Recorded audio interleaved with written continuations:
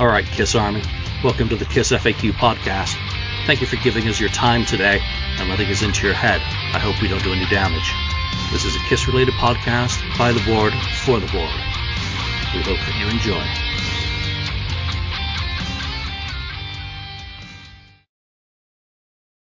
Oh, this is going to be a clusterfuck. Welcome to episode 246 of the KISS FAQ podcast. I hope my mic's on, I hope I'm pressed record, and I hope we're all ready to go. You know what? Shut up, Julian. I am your host. And let's just talk about something a little bit more important than anything else, is J.R. Smalling, the original road manager for the band, has cancer. Let me just see if I get these details right, because last year he was diagnosed with metastatic bone cancer, which generally has a poor prognosis. However, his medical teams found a combination treatment that is stopping the disease, and the prognosis looks positive for the outcome. However, in America, healthcare can be very expensive, and JR needs our help. Any fan who's been a fan of the band and has ever listened to a live has heard his "You Wanted the Best, You Got the Best" intro, which he came up with originally, and you can read Ken Sharp or Jeff and Kurt's books about how he came up with that opening, which is the opening used by the band to this day, slightly different form. But he was part of an original road crew of, 6 guys who went out with the band when they were still wearing leather and t-shirts, when they were still blowing off people's hands with special effects. He was part of that. He was part of the grueling road that took them to where they became in mid-1976. They were able to sign with Glickman Marks and take their show to the next road, the next level. So, as KISS fans, if you're able to contribute to his GoFundMe, the link can be found in a sticky on the KISS FAQ. It can be found all over Facebook now.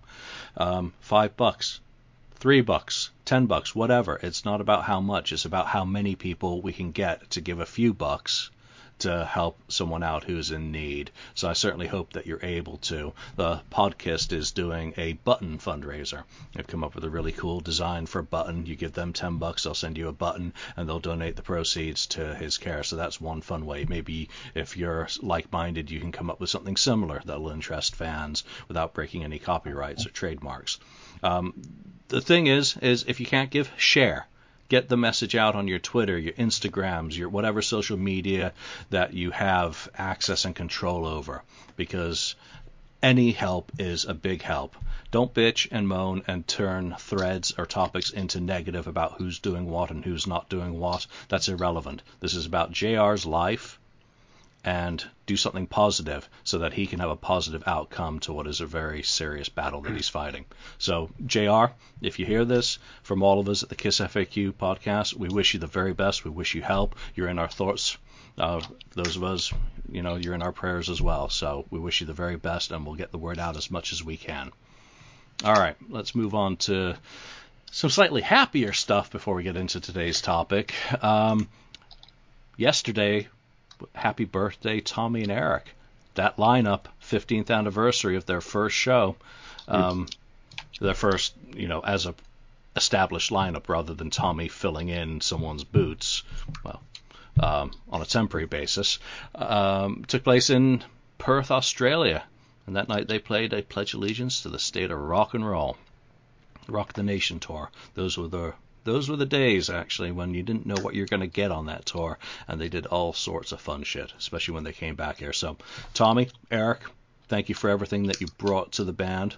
I'm only saying that on my own behalf, because I wouldn't have seen half as many KISS shows if it wasn't for this lineup, and I know other people have different opinions, and that's nice. They're theirs, not mine. So, very cool.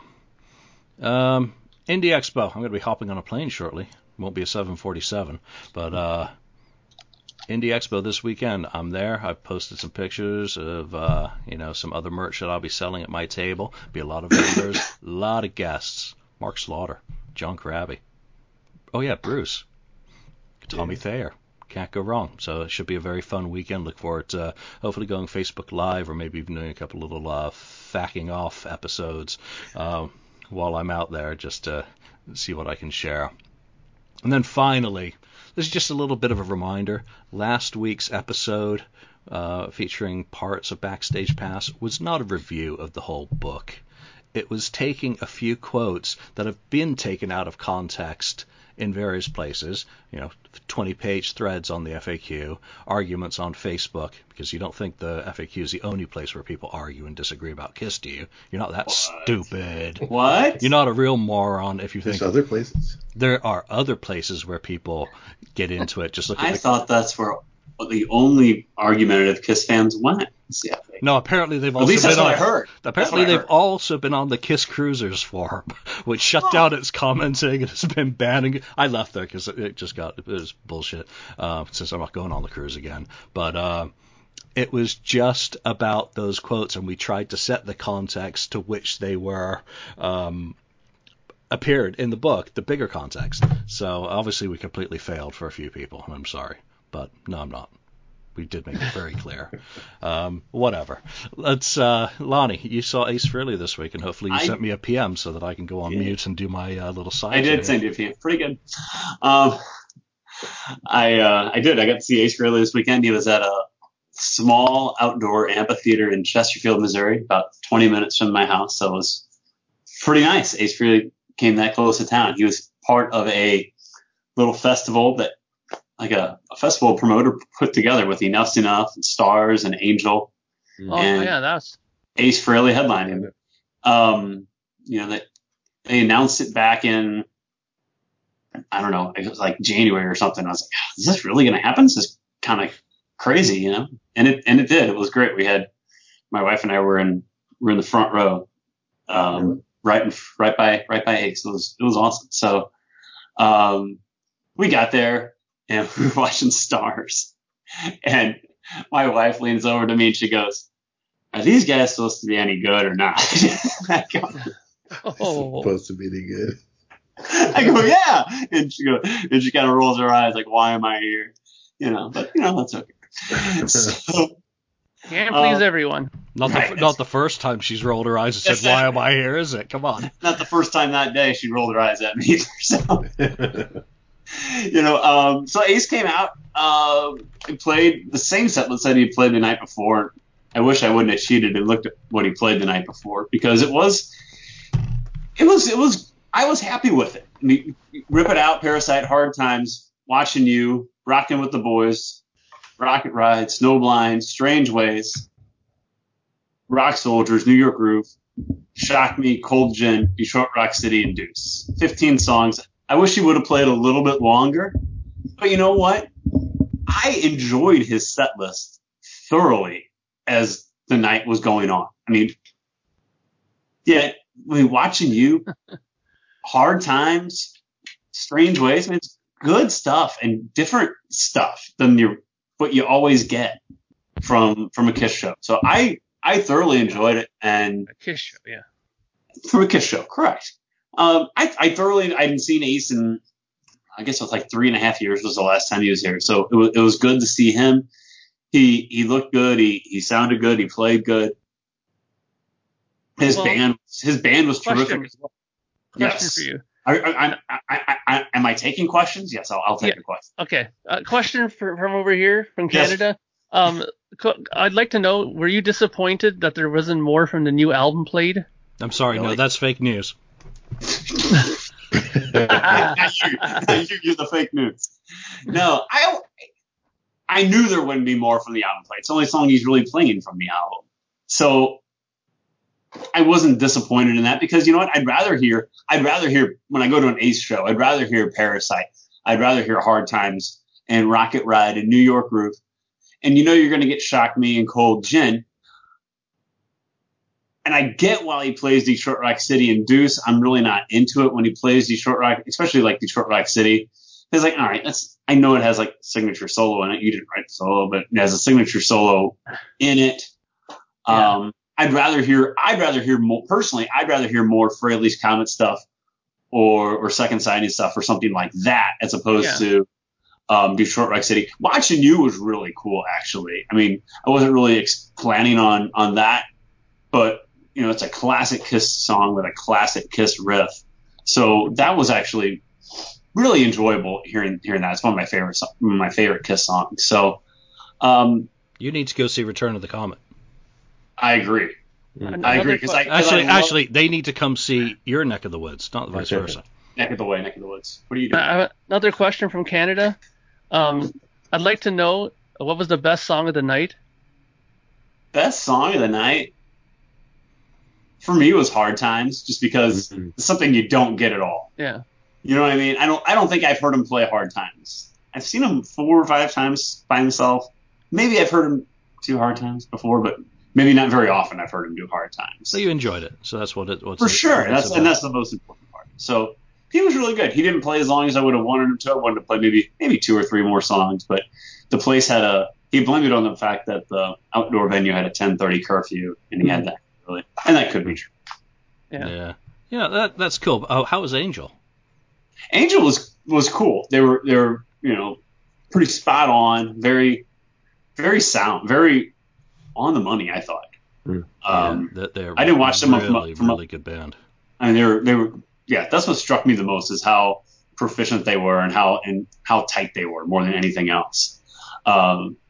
My wife did comment, how many people are in this band? Because there's like 7 people on stage with keyboards and everything else going.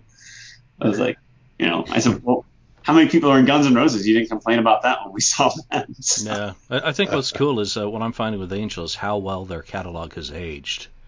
And same with Stars for that matter, but very cool. Glad you got to it was a good time. It was a good show. Yeah, everything I've read online, all the reviews and all the comments from people is that Ace is finally clicking with the new guys, with Gene's band, that they are really they're coming across powerful.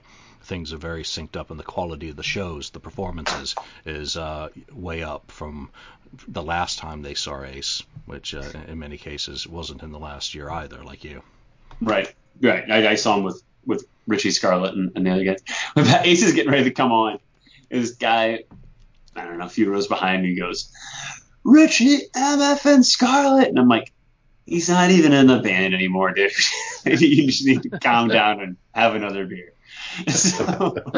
So before we move into today's topic, Lonnie, would you like to apologize to anyone for what you did at that show? Oh, yeah, because apparently I was out of my mind hammered during the last show. No, actually, I do the show 90% of the time sitting at my desk, and I'm so involved in what I'm doing half the time. Like today, Julian had the message me, hey, you going to do the show? I'm like, oh, yeah, I got to do the show right now. So I'm sitting here, I'm looking at you guys on one monitor, and my other monitor usually has work-related stuff still on it, and my desk has work-related stuff on it. So a lot of the times during the show, I'm distracted by my other life. And so last week, or 2 weeks ago when I was on the show, I was able to do the show from the comfort of my own home and have a beer after work and relax.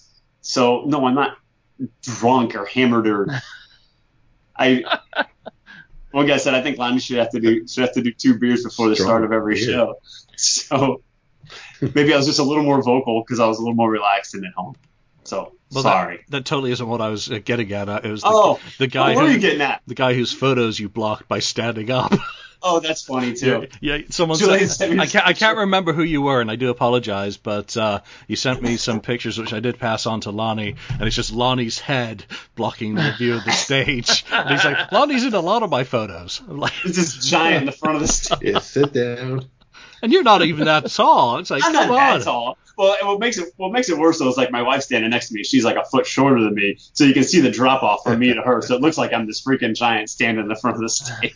That's so funny. All right, well, let's get into today's topic, and it's straight from the FAQ. And for people who are not members, it's in one of the forums that you can actually see without joining.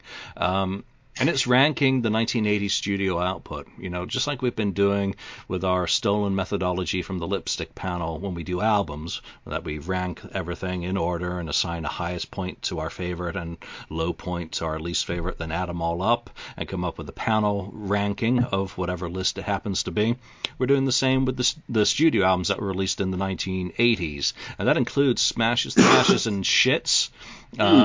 And Kiss Killers, since both of those included new studio recordings. Of course, the glorious Let's Put the X in Sex and You Make Me Rock Hard, and we won't talk about Eric Carr's. Thank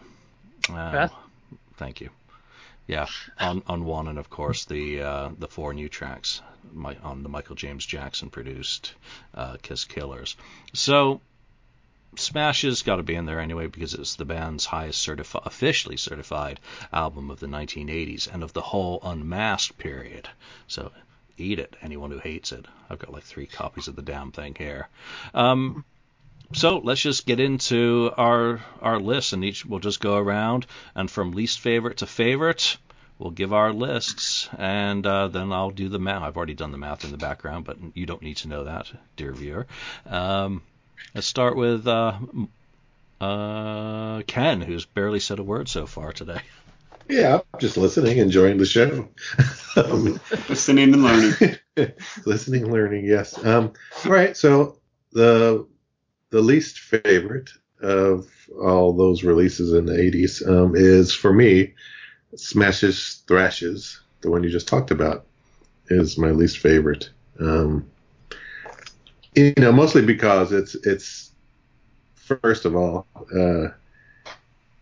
there's the 2 new songs that are just abominations as far as I'm concerned, and then them having Eric Carr sing Beth, which was kind of ridiculous. He sings it fine, but it's just there was no need to do that on that one. So that's on the bottom.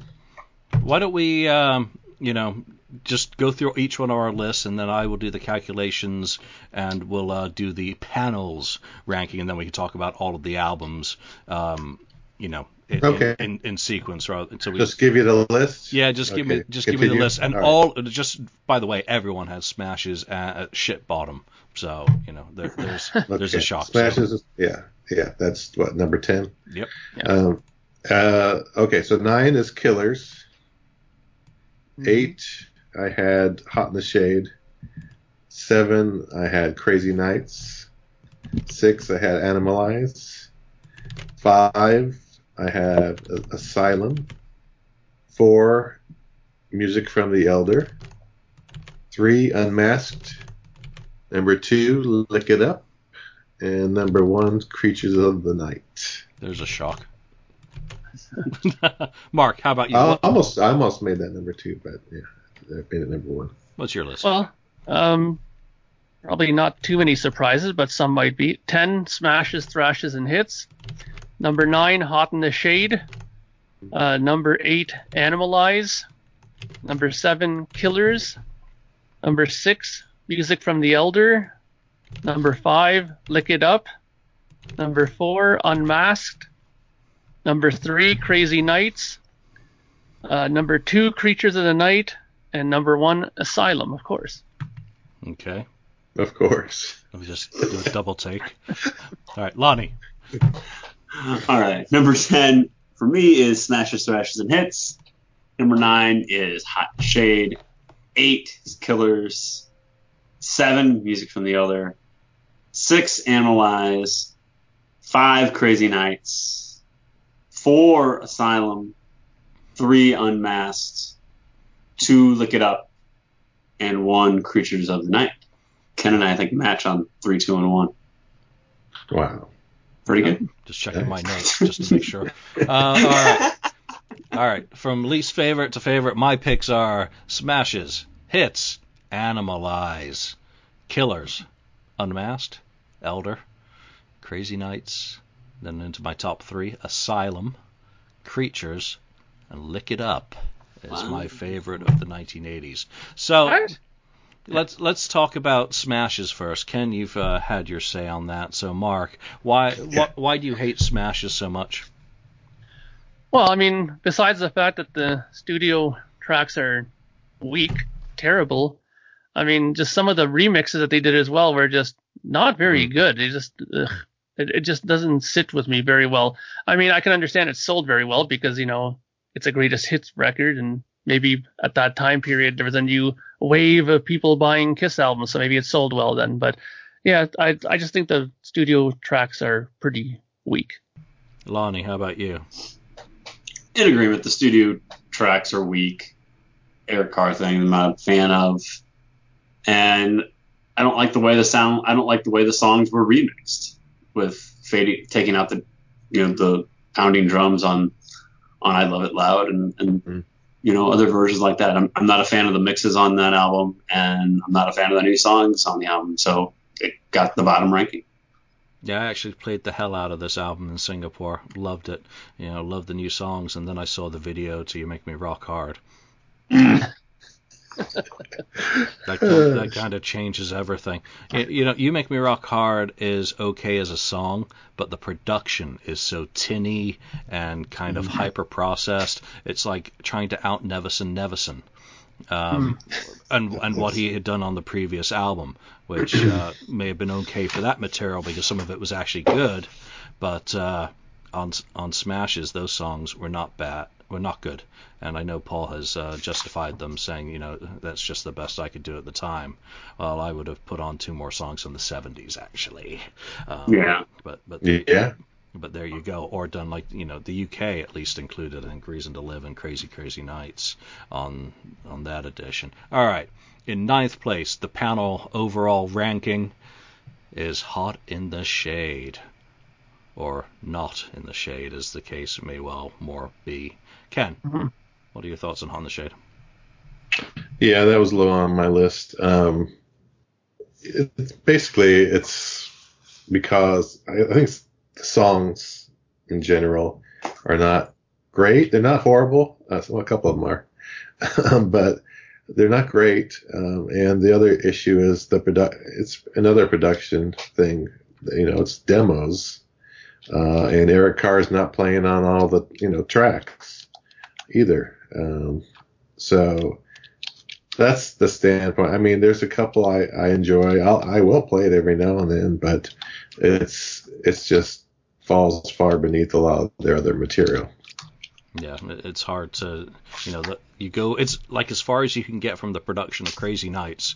It's like the difference between Destroyer and Rock and Roll Over, Crazy Nights and Hot in the Shade. There's no fidelity or depth in the sound. It's just very flat. To me, it's all filler, not enough killer. So that's why it's so low down on my list, even though there are a couple of great songs on there, without doubt. When there's 15 songs on an album and you have to kind of rank it against everything else, overall it's just weak. Mark? Yeah, well, I think one of the things that I have a problem with, you just touched on, way too many songs on the record. They would have axed maybe, half of them. It might have been a bit stronger of a record, but again, there's so many points on this that didn't sit well with me. And some of the songs sounded like they were just put on there just for putting, material on. Other songs had drum machine rather than Eric Carr. And I mean, you have a great drummer in your band. Why wouldn't you use him? And, it's just, it seemed like a very phoned in record. I know it was a time that they needed to really keep the eye on the dollar, so to speak. So they, went to a cheaper studio, and, a lot of stuff was done to keep the budget in check. But I mean, you're supposed to be making a record that inspires your fan base to buy it, and this was just not one of them, I think. Yeah, they wanted to be street again, apparently. All right, Lonnie. Yeah, I think you guys nailed it when you said there's just too many songs on the album. I mean, it's about quality and not quantity. And at the time, though, a lot of bands were doing this by putting, just because you can fit 75 minutes worth of music onto a CD doesn't mean you should. A lot of bands were doing this at the time. Just, we can fit more songs on here. Well, let's put more songs on here. We have the ability to do so. Guns N' Roses did it in 1991 with Use Your Illusion 1 and 2. Both those albums are extremely long, and you can make the argument that you could really shorten those down too, that they went with quantity as opposed to quality, making one great album as opposed to 2 really long albums. So for me, I think that's where it really loses it, is that amongst all those songs, there are a few gems in there. With Forever, obviously, was a big hit for them. I really like Hide Your Heart, and Rise to It isn't a bad song. But after that, there's just not a whole lot there with, Read My Body and Silver Spoon and Cadillac Dreams. And it's just, I could name about 5 or 6 or 7 more or 8 more bad songs in a row that are on that album. So there's another, Hey Boomerang. It's awful.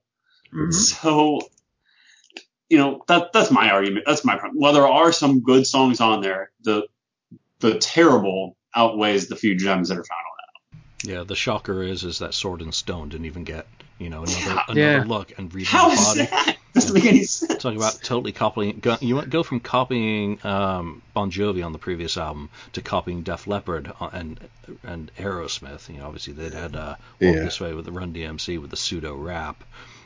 Crap of Read My Body, but Read My Body is probably the death punch. That's the nut punch on the album.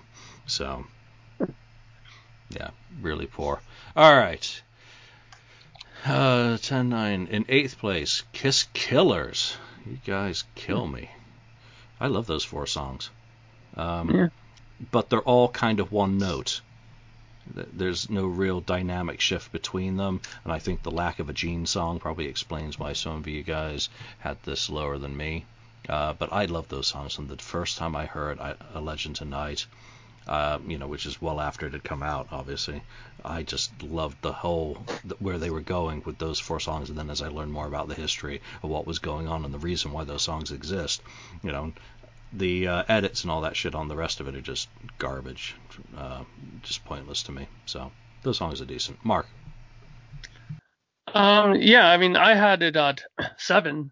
I like those 4 songs. In fact, Nowhere to Run, I think, is a good enough song that just that song alone trounces Hot in the Shade easily for me.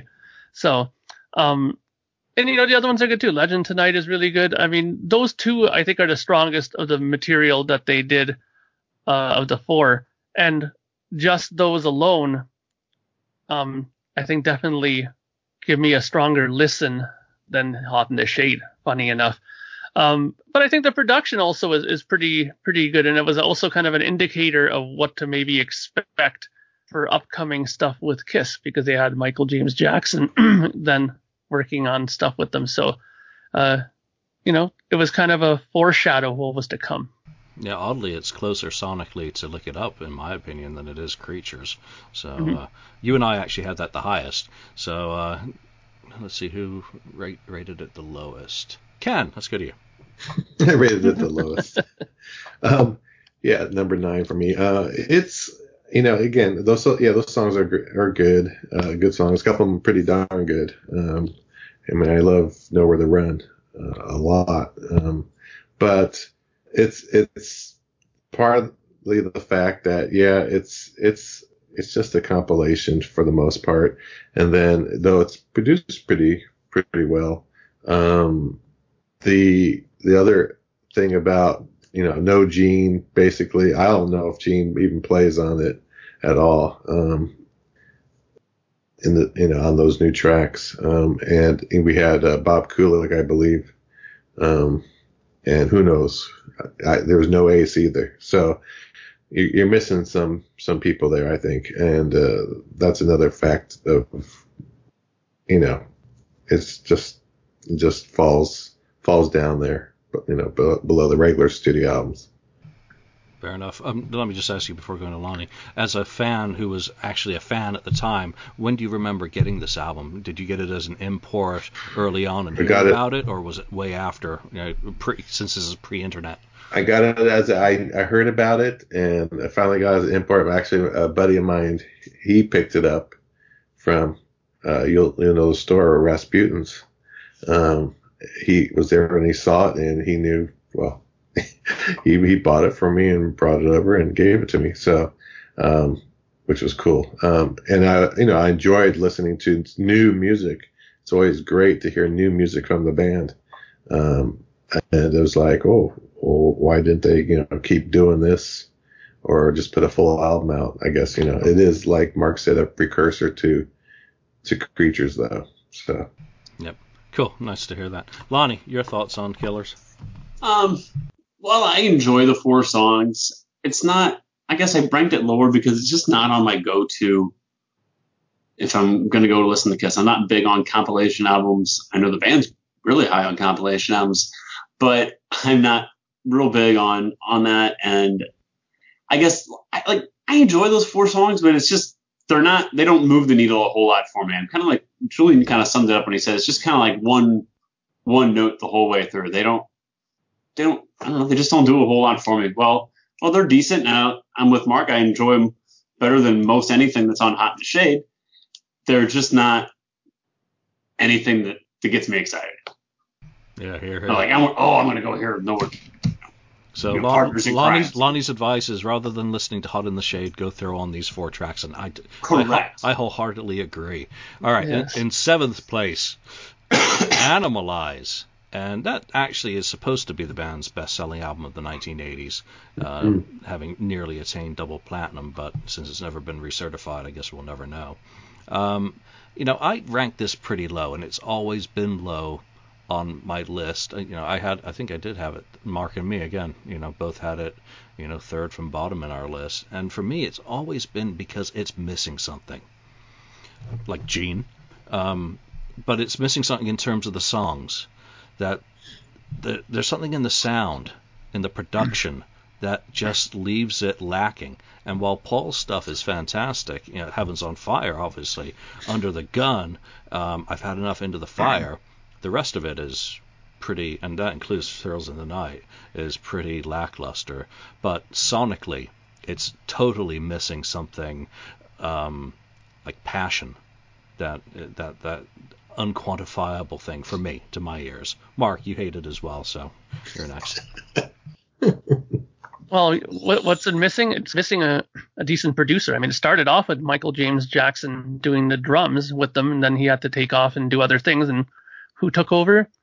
Paul, and executive producer Gene Simmons. So that pretty much explains why it ended up being not sonically as good, because that's pretty much one of the more earlier records they got production credit for, I think, right? So, and I agree. There's the songs some of them are decent. Heaven's on Fire was good and stuff like that. But again, for me personally, my older sister had this record, and she just played it to death. And she was one of those people that once she found a song that she liked on a record, it'd be like, zzz, put the needle back on it again.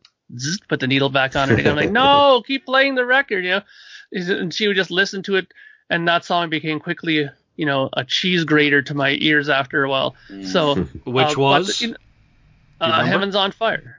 Of course. Yeah, that was the one that she kept playing over and over and over. I was like, oh man. But this record I have a funny relationship with, because when I'm in the mood to listen to it, I will listen to it like for a couple of days in a row and find that I kind of, find it's okay, because, some of the guitar playing is pretty good by Mark St. John. It is a little crazy and, over the top in spots, but sometimes I'm in the mood for that, But is it sonically their best rig? No, not even close. Is it their best written stuff? Definitely not even close. Yeah. Ken, your thoughts? Yeah, I mean, I ranked it 6 on mine. I think I didn't like it as much before, but I like it more now than I did before. I don't know why, but I agree, though, the production is not the greatest. He should have probably had Gene produce it instead of having Paul produce it, because I think Gene produces better, in my opinion.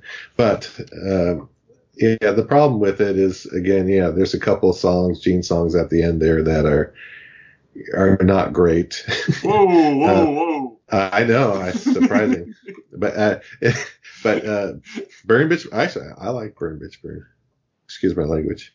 And it's a kid podcast, a Kiss podcast, not a kids podcast. Lonely as the Hunter. I actually like that song. And that was the first one that Kulick played on, Bruce did. But otherwise, the other problem with it is it's not cohesive as far as song wise and theme. It just kind of it doesn't flow well.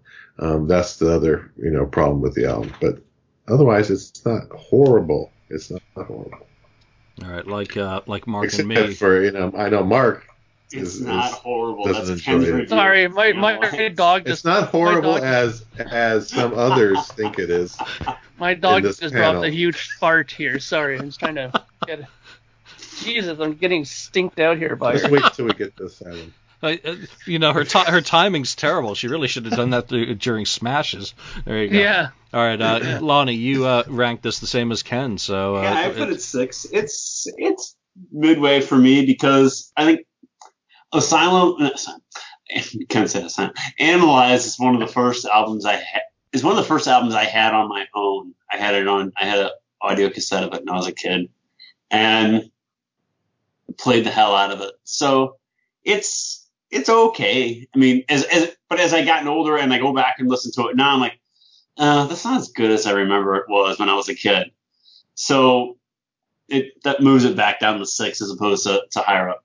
And you guys talk about Gene and Paul producing and the issues that you guys have with the album. And I guess I go back when I think about this album now and looking at it, in a broader scope, what I think this album is missing, and maybe an unpopular opinion amongst some, but what this album is missing is Vinnie Vincent. And I wish we would have gotten the opportunity to hear another album of Vinnie with the band and what some of those songs that turned up on those Invasion albums could have sounded like with Gene and Paul, and gotten another dose of Vinnie and the band with another album. That's what the album's missing. Yep. I agree. You and Ken are obviously both on the reasonable side of this podcast today. All right, in 6th place. I'm not drinking today, so I'm on the reasonable side. And you don't have a dog farting in your office. All right, in sixth place, Music from the Elder. That's about right for me, to my taste. Where did I have this? I had this in 6th, so I obviously just made it my wish. And I think it's a good album. I think it sounds beautiful. It's recorded beautifully. There are some fantastic tracks on it, notably The Oath, Odyssey, Under the Rose, Dark Lights. It's really got some good material. Probably one of the greatest Kiss anthems. Doesn't have enough Ace, but it sounds beautiful. The guitar work that Paul does on it is fantastic. So it's always kind of been middle of the road for me. I go through phases where I write books on it. Actually, Tim writes the books on it. I just help with it. But I'm that committed to the album. And then I go for a couple of years where I won't listen to it. So it's just one of those albums. Mark. Yeah. I've really had this album grow on me over the last couple of years. I mean, the book helped, obviously, because once I read it and got more detail about it, it became more of an interesting listen because, you learn new things about it that, you kind of listen for or, pay more attention to. So it's definitely went up. Maybe like 4 or 5 years ago, maybe it would have been a situation where it would have been a lot lower, right? But I think where it is about right. It's about middle area. It has different, it has some different kinds of style of writing, obviously, for them. So that takes a little bit of getting used to. But, the songs are pretty good. I think the best quote for this is it a good record? Yes, but it's just not a great Kiss record. So. Fair enough. Ken, you ranked this the highest of any of us.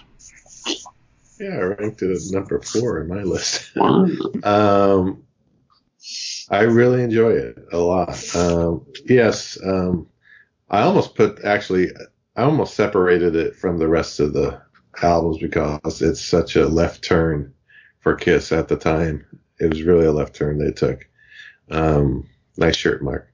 And but when I first listened to it, when I put it on, played the Oath, and then it went into the other stuff. I'm like, wow, this is really different. Where are they going here?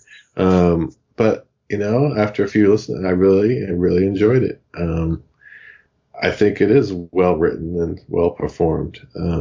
Again, it's not your typical Kiss album about girls and so on.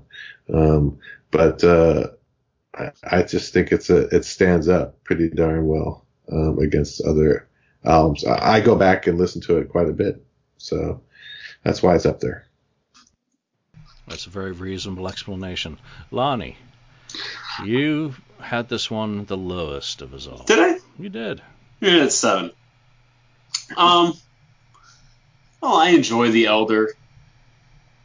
I think Mark summed it up with a quote that Kiss gives about The Elder a lot. Well, it's a good album. It's not a good Kiss album. If I'm in the mood for a Kiss album, The Elder is very different than anything else. If I'm in the mood for a Kiss album, I'm in the mood for, one of the classic six the majority of the time. But if I'm in the mood for the Elder, I can be in the mood for the Elder though too. So in ranking Kiss albums, it's hard for me to give it a higher ranking. While I do enjoy it, when I think about Kiss, I don't necessarily always think about the Elder. While I do enjoy it. I enjoy Julian's book very much so, and I enjoy learning, behind the scenes stuff that went into the album. But as far as the album standalone by itself, I just don't have it high on my Kiss fandom rankings. There are standouts though with The Oath and with and World Without Heroes. I enjoy those all thoroughly, but for me, it's not higher standard as the others. Yep. So middle of the road, and talking about as middle of the road as one can get, and talking about another one that there's a book about, Crazy Nights in number 5. And surprisingly, I ranked this when I was going through my list. This one kept bumping up a little higher, as I've really come to have a greater appreciation of Bruce's guitar work on this album. Is absolutely fantastic. I've said it before on shows that I think it's comparable with Revenge in terms of the quality of his playing. And obviously he's always a very good player, but just the consistency throughout the whole album of what he brings and the different skills, the different technical tricks, the production where you can clearly hear every facet of this album. There's also some incredibly crafted songs on this. So again, it's middle of the road because there's some great material on it. The production takes away from that to a certain extent and leaves it sounding a bit dated now to my ears. You just know that it fits in there with Ultimate Sin. It fits in there with the Heart albums. It's so kind of mid 80s or mid to late 80s kind of over processed tinny pop metal.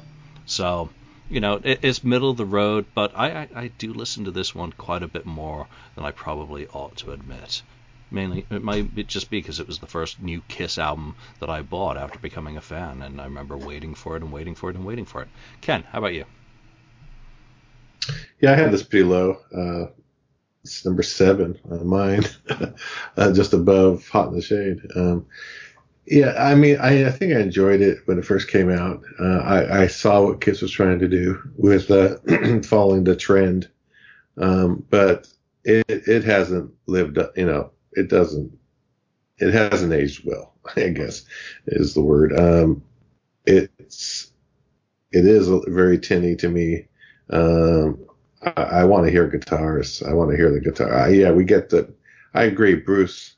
Great guitar work on that album. Fantastic.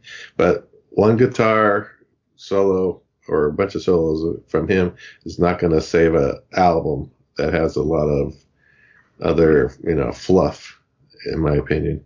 I think there's some well-written songs, but they're not, again, like The Elder. To me, this is another one that's not a Kiss album in the sense that it should be. So yeah, it could have been produced by somebody else and changed it quite a lot over what it ended up being. So yeah, I just don't listen to it, not much. I just can't get over the production. Really can't get over it. Fair enough. And you had this lowest. Lonnie, you had this up pretty high as well. Yeah. I had it at 5. I enjoy Crazy Nights. I'm with Julian. I probably enjoy it a little more than I should, actually. It's very, and I guess the reason why I like it is because it sounds like it's straight out of the mid 80s. And that's that's right in my wheelhouse that I really enjoy. So while it does sound tinny and it does have its flaws and its warts, I do enjoy Crazy Nights for how Bon Jovi and esque or whatever it sounds. Probably because I like Bon Jovi, right? So why wouldn't I like Crazy Nights? Because that's what they were doing at the time. So it's good. There's not many songs on the album that I really just skip over. I really like I'll Fight Hell to Hold You, things like that even too. I was actually, after I bought Crazy Nights, I went go back and what were the singles on this? Because I didn't buy it when it came out. It's one of the albums I had to go back and buy. And I was like, really? I Fight Hell Hold You wasn't a single? I found that hard to believe because I really enjoyed that song. So for me, it's good. I enjoy it. I enjoy the 80s vibe on it. So it's a little bit higher for me than you guys. So. Yeah, Paul Stanley likes the album too. Here's a fun. Yeah, he does. Fun little fact. Yeah, he does. They were thinking about re-releasing "Reason to Live" as a single in the summer of 1990. Just think of that, because he didn't think that it got a fair shake when it came out, and it didn't. It stiffed, I think, at 64 on the U.S. chart. Mm-hmm. So when they were heading out on tour, in what was it, May 1990, throughout that spring they'd dallied around with using that as a tour single. So go figure. One of those things that didn't happen. But I guess I can't remember when Rise to It came out, but they already had a video for that. So Mark, you like this the most of us. Yeah, I mean, my number 4 to number 1 picks were all picked for the reason because I think all of them have something very strong and significant about each of those records and a strong memory attached to them for me. That's why they all kind of did. Now, for me, Crazy Nights was number 3, mainly because there's that song. I mean, Turn on the Night has a huge memory for me going to California the first time with a convertible car and having that on the radio when it came out. It was just one of those things I'll never forget in my mind when I went down there, and that song is on this record. And besides that, while I agree that the production is a little too glossy and glittery, a lot of the songs are fantastic. I mean, I've had, the opportunity to hear some of the earlier demos that were done for it. So obviously the songs could have taken a different road when they were maybe looked at from that route. So to me, the songs are not bad. It's just how they were approached in the production that maybe weakened them a bit. But for me, I just attached this album to kind of like what Lonnie said. It's a kind of a mid-'80s album.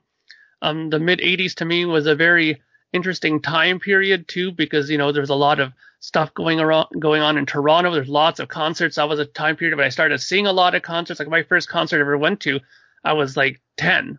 I went to see Rush for Grace Under Pressure in Toronto, and from then on in, I was hooked on going to see concerts. So that time period, there was everybody coming through. Scorpions, like all kinds of bands were coming through there, and I was always having an opportunity to go see it. So the late 80s was a time period of great concert going, and this was being played a lot, Crazy Night stuff on the radio and stuff like that. So it's attached to me in that sort of a memory. Nice, great memories as well. And I will say, that period had production like this on other albums. Mm-hmm. Stuff like Tesla's Mechanical Resonance has a very similar production, but that's an example where it works. Yeah. Versus Kiss's that it didn't work. So, it's a fine line in personal taste and whatnot. All right, so we're getting into the top 4 now. In 4th place, and this is a bit of a surprise, Unmasked.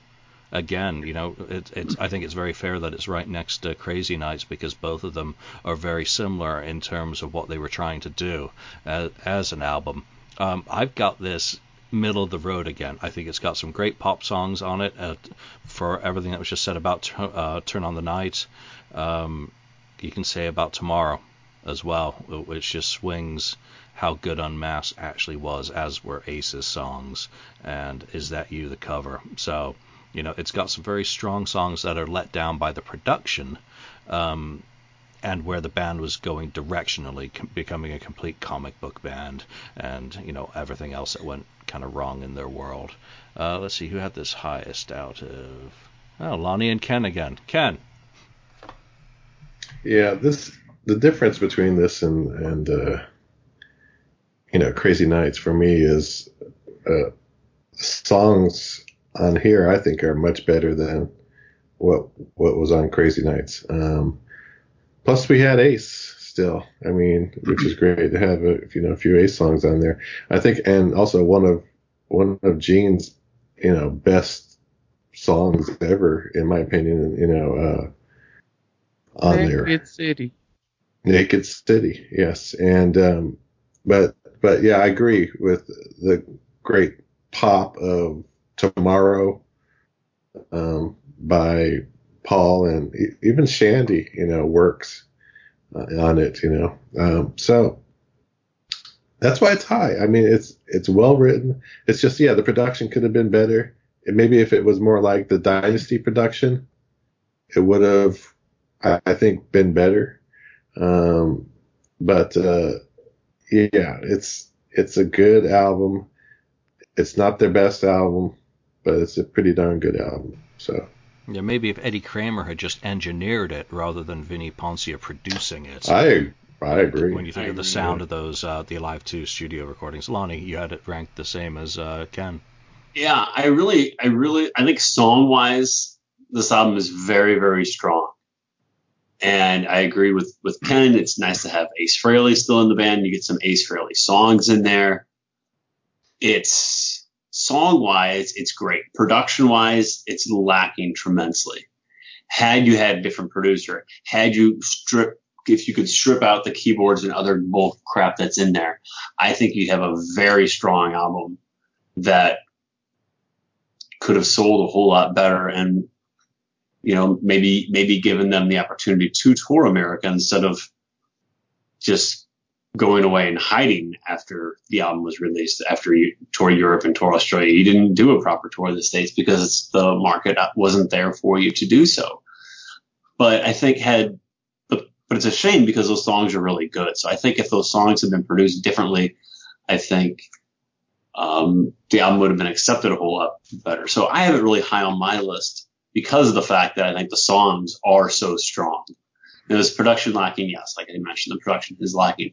But I think song-wise, it's one of their stronger albums. Yep. This is one that I would love to hear the multi-tracks from, to hear what is buried and never made it into the actual mix, just what else was recorded. I'd just be fascinated to hear that for this album. All right, Mark, you were pretty much on, just one behind Ken and Lonnie on that.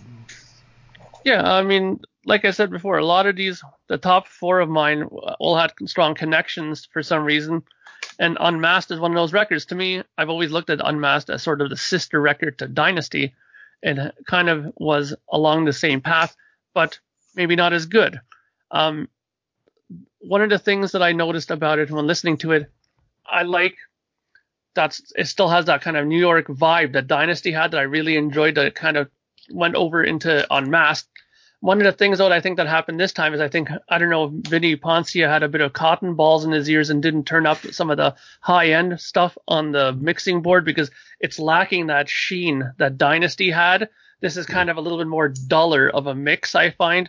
I think that they could have, if they went back in and remixed it and just, fiddled with the high mids and the high frequencies a little bit more on the guitars and stuff like that, and maybe pulled back the keyboards, it would have been fantastic. The songs are all there. The singing's good. Ace has some fantastic songs on there. His guitar tone is really good. It could have just needed a little bit beefing up here and there. It's all stuff that can be fixed to make it even more stellar than it is. But for me, the thing that always makes this record memorable for me, and I have a lot of pressings of this. This is one of the records that I have at least 9-10 different pressings of this. I really connected with this record for some reason, but mainly it's because of that. The New York vibe, I really liked it and I enjoyed it. But if they would have just tweaked it just that little bit more, I think it would have been a really standout record for them. They just need to bump up the Nevison a little bit on the production, eh? That's a little bit. All right, so number 3 is going to be no shock to anyone because Mark and I obviously skew this whole ranking with our picks for this album. Asylum. Shut your eyes, don't see the cover, listen to the music. Actually, don't shut your eyes because you will see the cover, because I just told you not to. It pops into your head and explodes. You're like, holy shit, that cover's bad. But the music, everything that's wrong with Animalize, for me, is fixed with Asylum. The production is much better. You've got what was missing is now there. The salt and pepper, the seasoning is there. And I think it may be some of those same things that Mark was just talking about. Some of those highs are back in the mix. There's a little bit more depth of frequency. And I think the songs, and no one will ever be able to change my mind on this because this is the album that got me into Kiss. Even if I only ranked it, my third favorite album of the 80s. I just think the songs are stunning. Who Wants to Be Lonely to this day, and I'm so glad they made a video for it. Tears Are Falling. All night, just stupid 14-year-old me says, yeah, look at the girls. So I think the songs are stronger than the previous album. I think the production's better than the previous album. I think the drums are bombastic. And just like the previous album, Heaven's on Fire obviously has a great story on it, that Paul's intro was just him warming up in the studio, and they happened to have tape running. They said, that's great, we're keeping that. Same thing happened on this album. Eric Carr was warming up in the studio, just getting ready, and boom, that's your intro to King of the Mountain. Unplanned.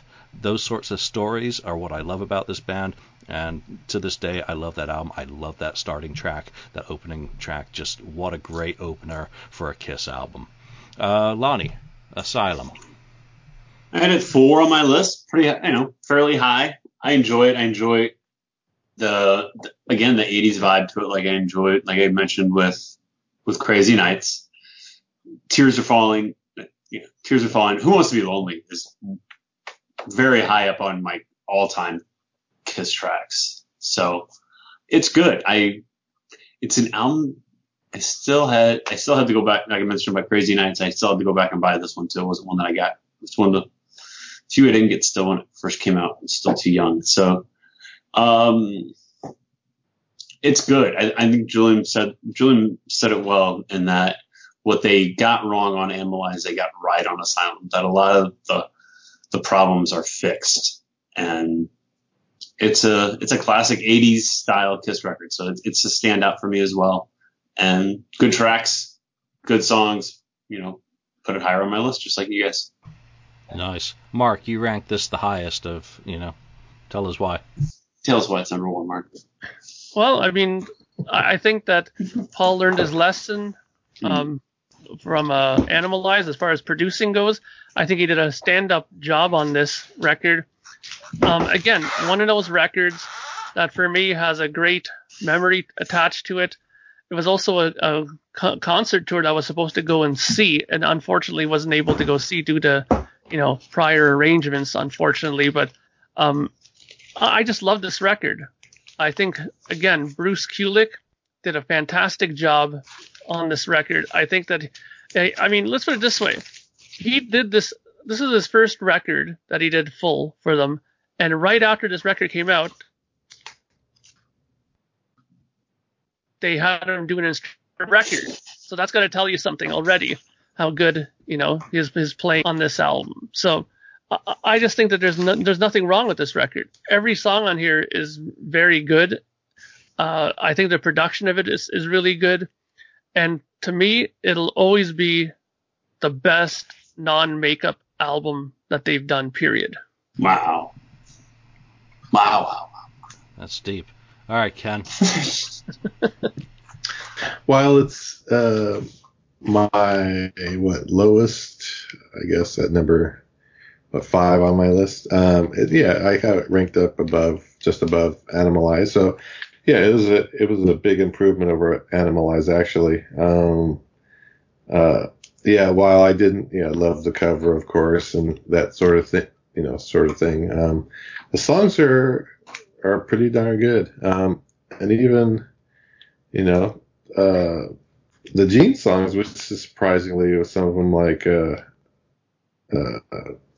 Trial by Fire and so on, are pretty darn good. He's kind of like finding his footing again as the 80s go, and he's done pretty good over it. Well, a lot better over Animalize. His song material was totally improved over that.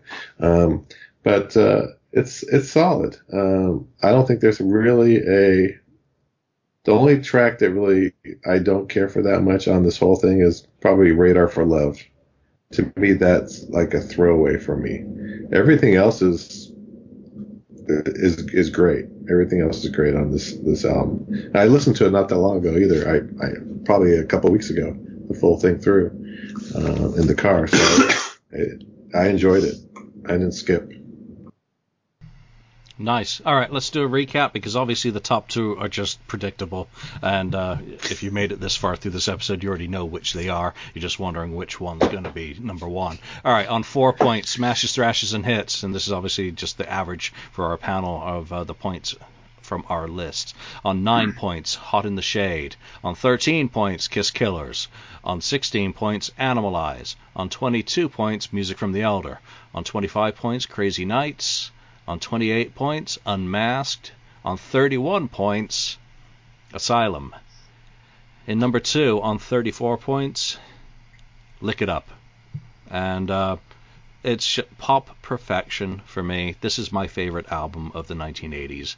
It's just everything on that album is perfect, with one minor thing. If it just sounded a little closer to the sonics of Creatures, it would be absolute perfection. There's just some edge has been lost from that energy of the anger and the drive that they were recording in 82 is just missing in 83, but the songs are improved. Vinny's got a more prominent role, semi-fully integrated into the band, and just from start to finish, it is, for me, the most perfect of the 80s albums.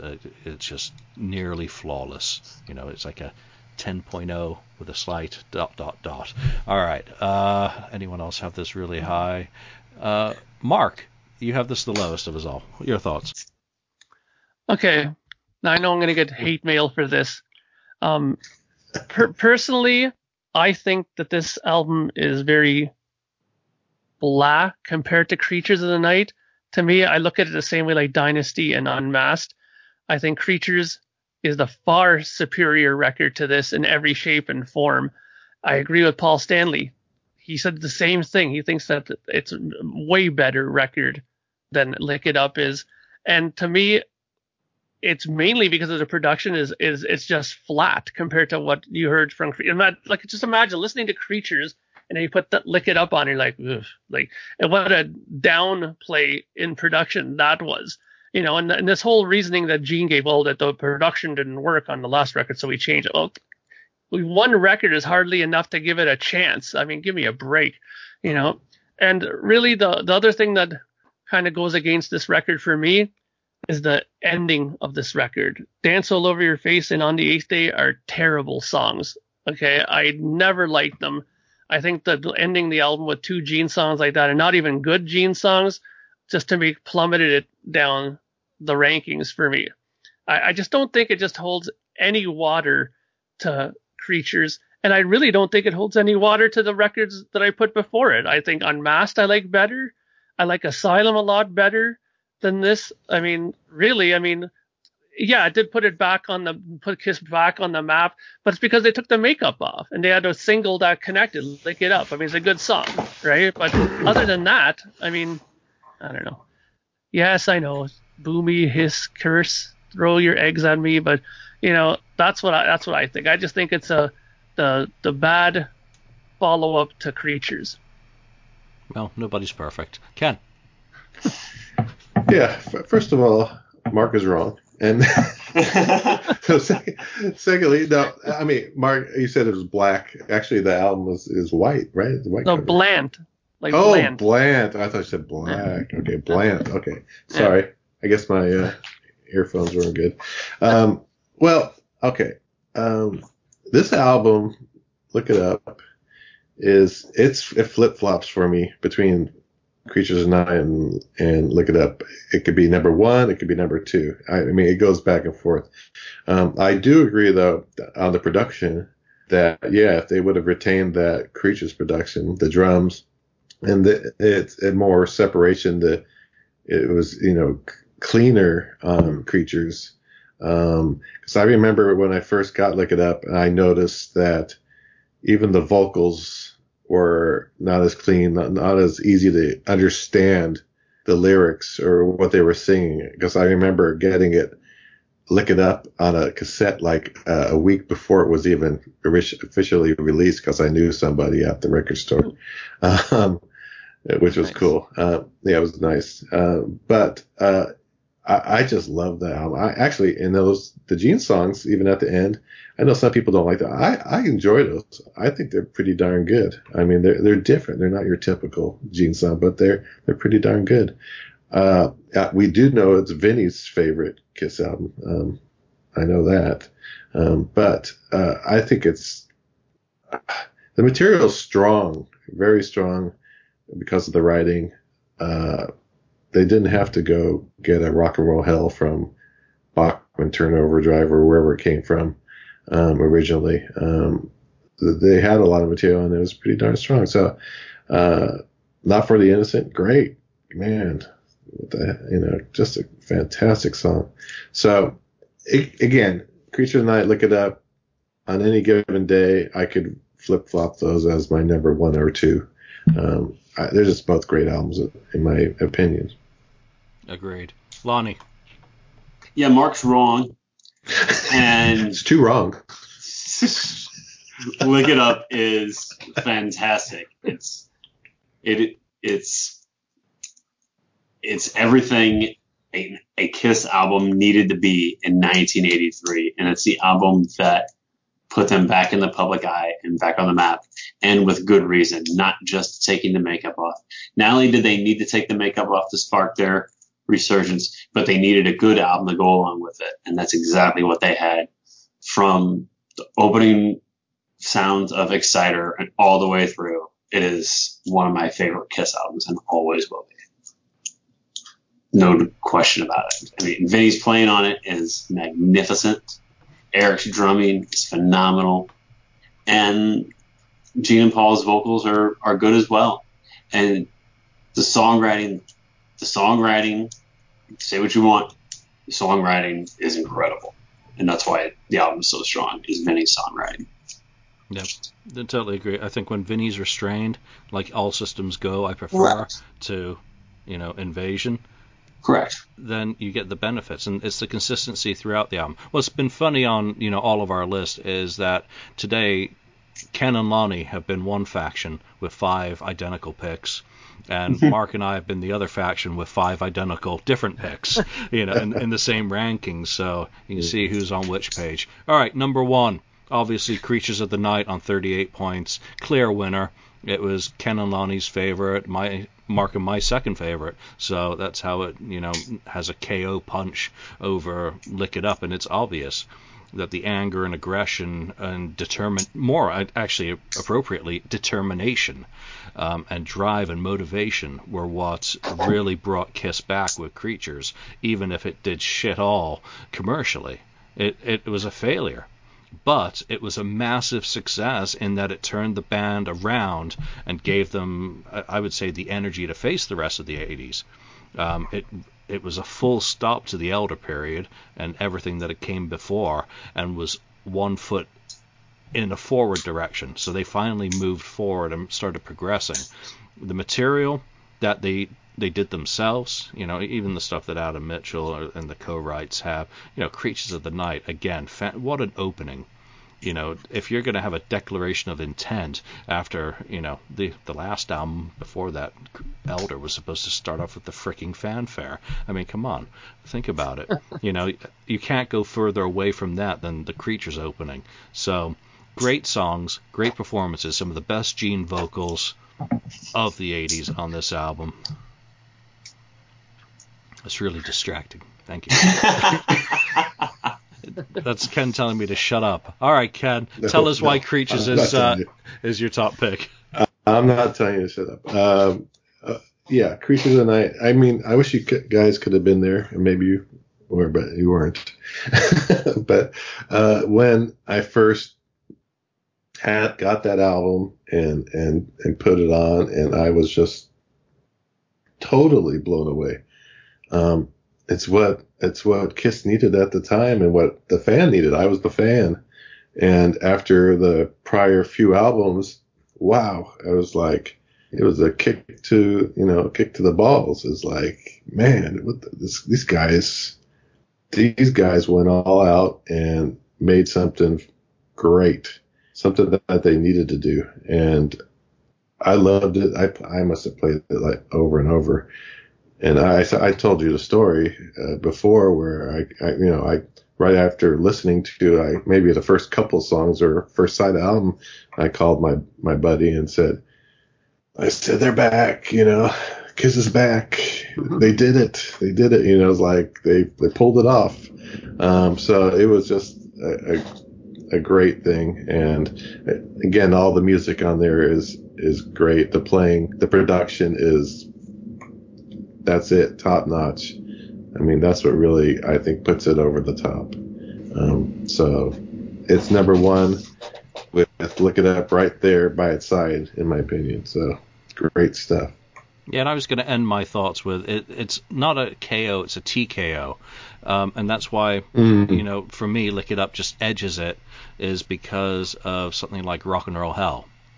And 9 songs versus 10. Well, we could debate that Lick It Up should only have had 9 if you take off one of those Gene songs you don't like. But, there's just a slight inconsistency on Creatures that may come from all the different guitarists and all the different kind of things that come together, which are, Lick It Up is a more consistently performed album, with the exception of Exciter, obviously, which is negligible.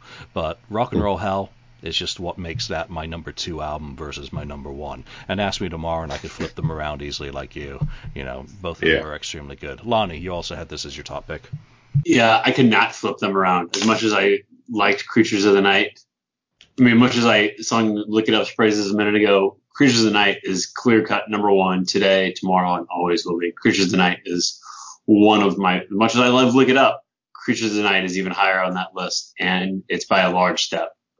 It is sonically one of their best sounding albums, if not their best sounding album. It's right up there with Revenge, with the way the band comes off in the studio.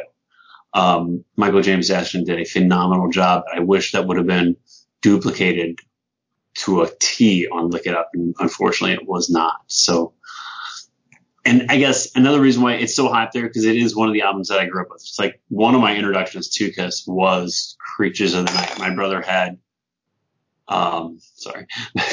Ding, you're out of time. The Gong Show. My brother had audio cassettes of Destroyer and Creatures of the Night. Those were my introductions to Kiss for those 2 albums. So Creatures always has a high place for me. And because it is such a great album, it's number 1. It's number 1 80s album, Kiss album, hands down. Always has, always will be. Nice. Mark, does your flatulent dog need to go somewhere? We better get to you. No, she just came to show me that she found her little stuffed pig toy, so that's it. She's always so proud when she finds her toys for some reason. Anyways, is it my turn to go? It sure is. Sure. Okay. So Creatures. This is the record. Okay, it's number 2 for me on my list. Only reason why Asylum is higher is because I just like the songs better, and it has a little bit more of a stronger connection for me, personally. But Creatures of the Night is a record that I listen to a lot, like really a lot. I really love it. It's the record that made me get much more interested into audio engineering. When I heard the sound of that drum set and the whole production of this record, I was totally floored. I was like, wow, like how do you get a drum set to sound like that? It was like cannon fire. And, and especially when you get into some of my friends' cars who had like these, pimped out stereo systems, and you tell them, put this in your car. And they were like, holy shit, when they put it in their car, like, who the hell is that? They were always like impressed with the drum sound and everything. And, I went deep into it, finding out all these, Telefunken microphones that he used in the studio to record the drums and this and that, and what kind of amps they used. And, it had that kind of effect on me, way beyond just the songs themselves. I mean, the songs are great. And I'm going to go on record to say that this has, even though Gene doesn't play as much physically on this record, but it has one of the best sounding bass guitar sounds on here, for sure. Like Rock and Roll Hell during the verses, that clickety clackety bass, I really love that sound of his bass guitar, and it appears throughout this album in certain songs as well. I just think it's fantastic. I mean, now I know that we're sick of this song now, but back when this record was relatively fresher for everybody, War Machine was a song that I just loved listening to. And it was also the theme of one of my favorite wrestlers back in the day, Taz. He used to come into the ring with War Machine. So I thought that was really cool back when he was an ECW wrestler. So it has that kind of connection to me that I really love this. I mean, it's just such a powerful sounding record that people would use it for stuff like that. Like a wrestler would use it to come into the ring because it sounded awesome on big systems, you know? So it's a great album. I think it's Michael James Jackson's crowning achievement as a producer. I'll just say that. Yeah. But it also is something that you couldn't plan. And how did they get those drums sounding as great as they did? Luck. Because that wasn't Eric Carr's kit. No.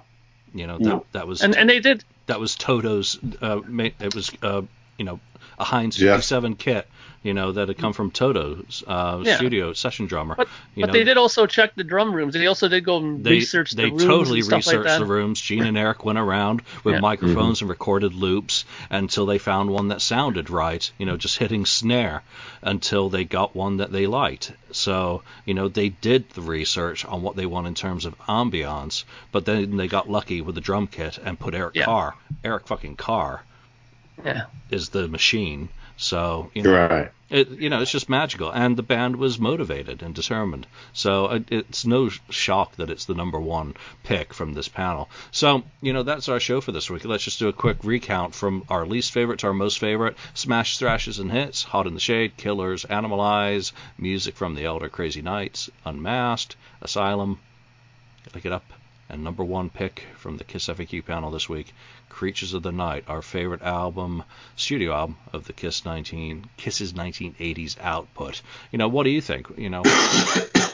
Who surprised you with where they put an album? What are your top 10 lists from these albums that were released in the 1980s? Everyone's got different tastes, and every single one of our lists is right, because they're our lists, and they'll probably change tomorrow if we redid them. So, that's the nice thing about being a Kiss fan. There's an album for every day of the week, All right, let's leave that there. Remember, J.R. Smalling needs your help. See the link in this show episode or on the FAQ or on social media somewhere else. Do what you can. It's very much appreciated, and I'm sure J.R. is deeply appreciative of the response that this GoFundMe is getting. So I will see those of you that I see in Indy. Come up and say hi. If I don't remember you from last time we met, I apologize in advance. I'm really, really bad, and I'm not taking my glasses. So I'll see you there. Guys, thanks for being here, and we'll be back next week. All right, bye for now. Thank you for spending time listening to the Kiss FAQ podcast today. All sales are final. There are no refunds. If you'd like, look us up on Facebook or come over to the Kiss FAQ message board and discuss the topic we've broadcast today. Don't forget to rate us on iTunes, Spreaker, or wherever you've listened to the show. We hope you'll join us again.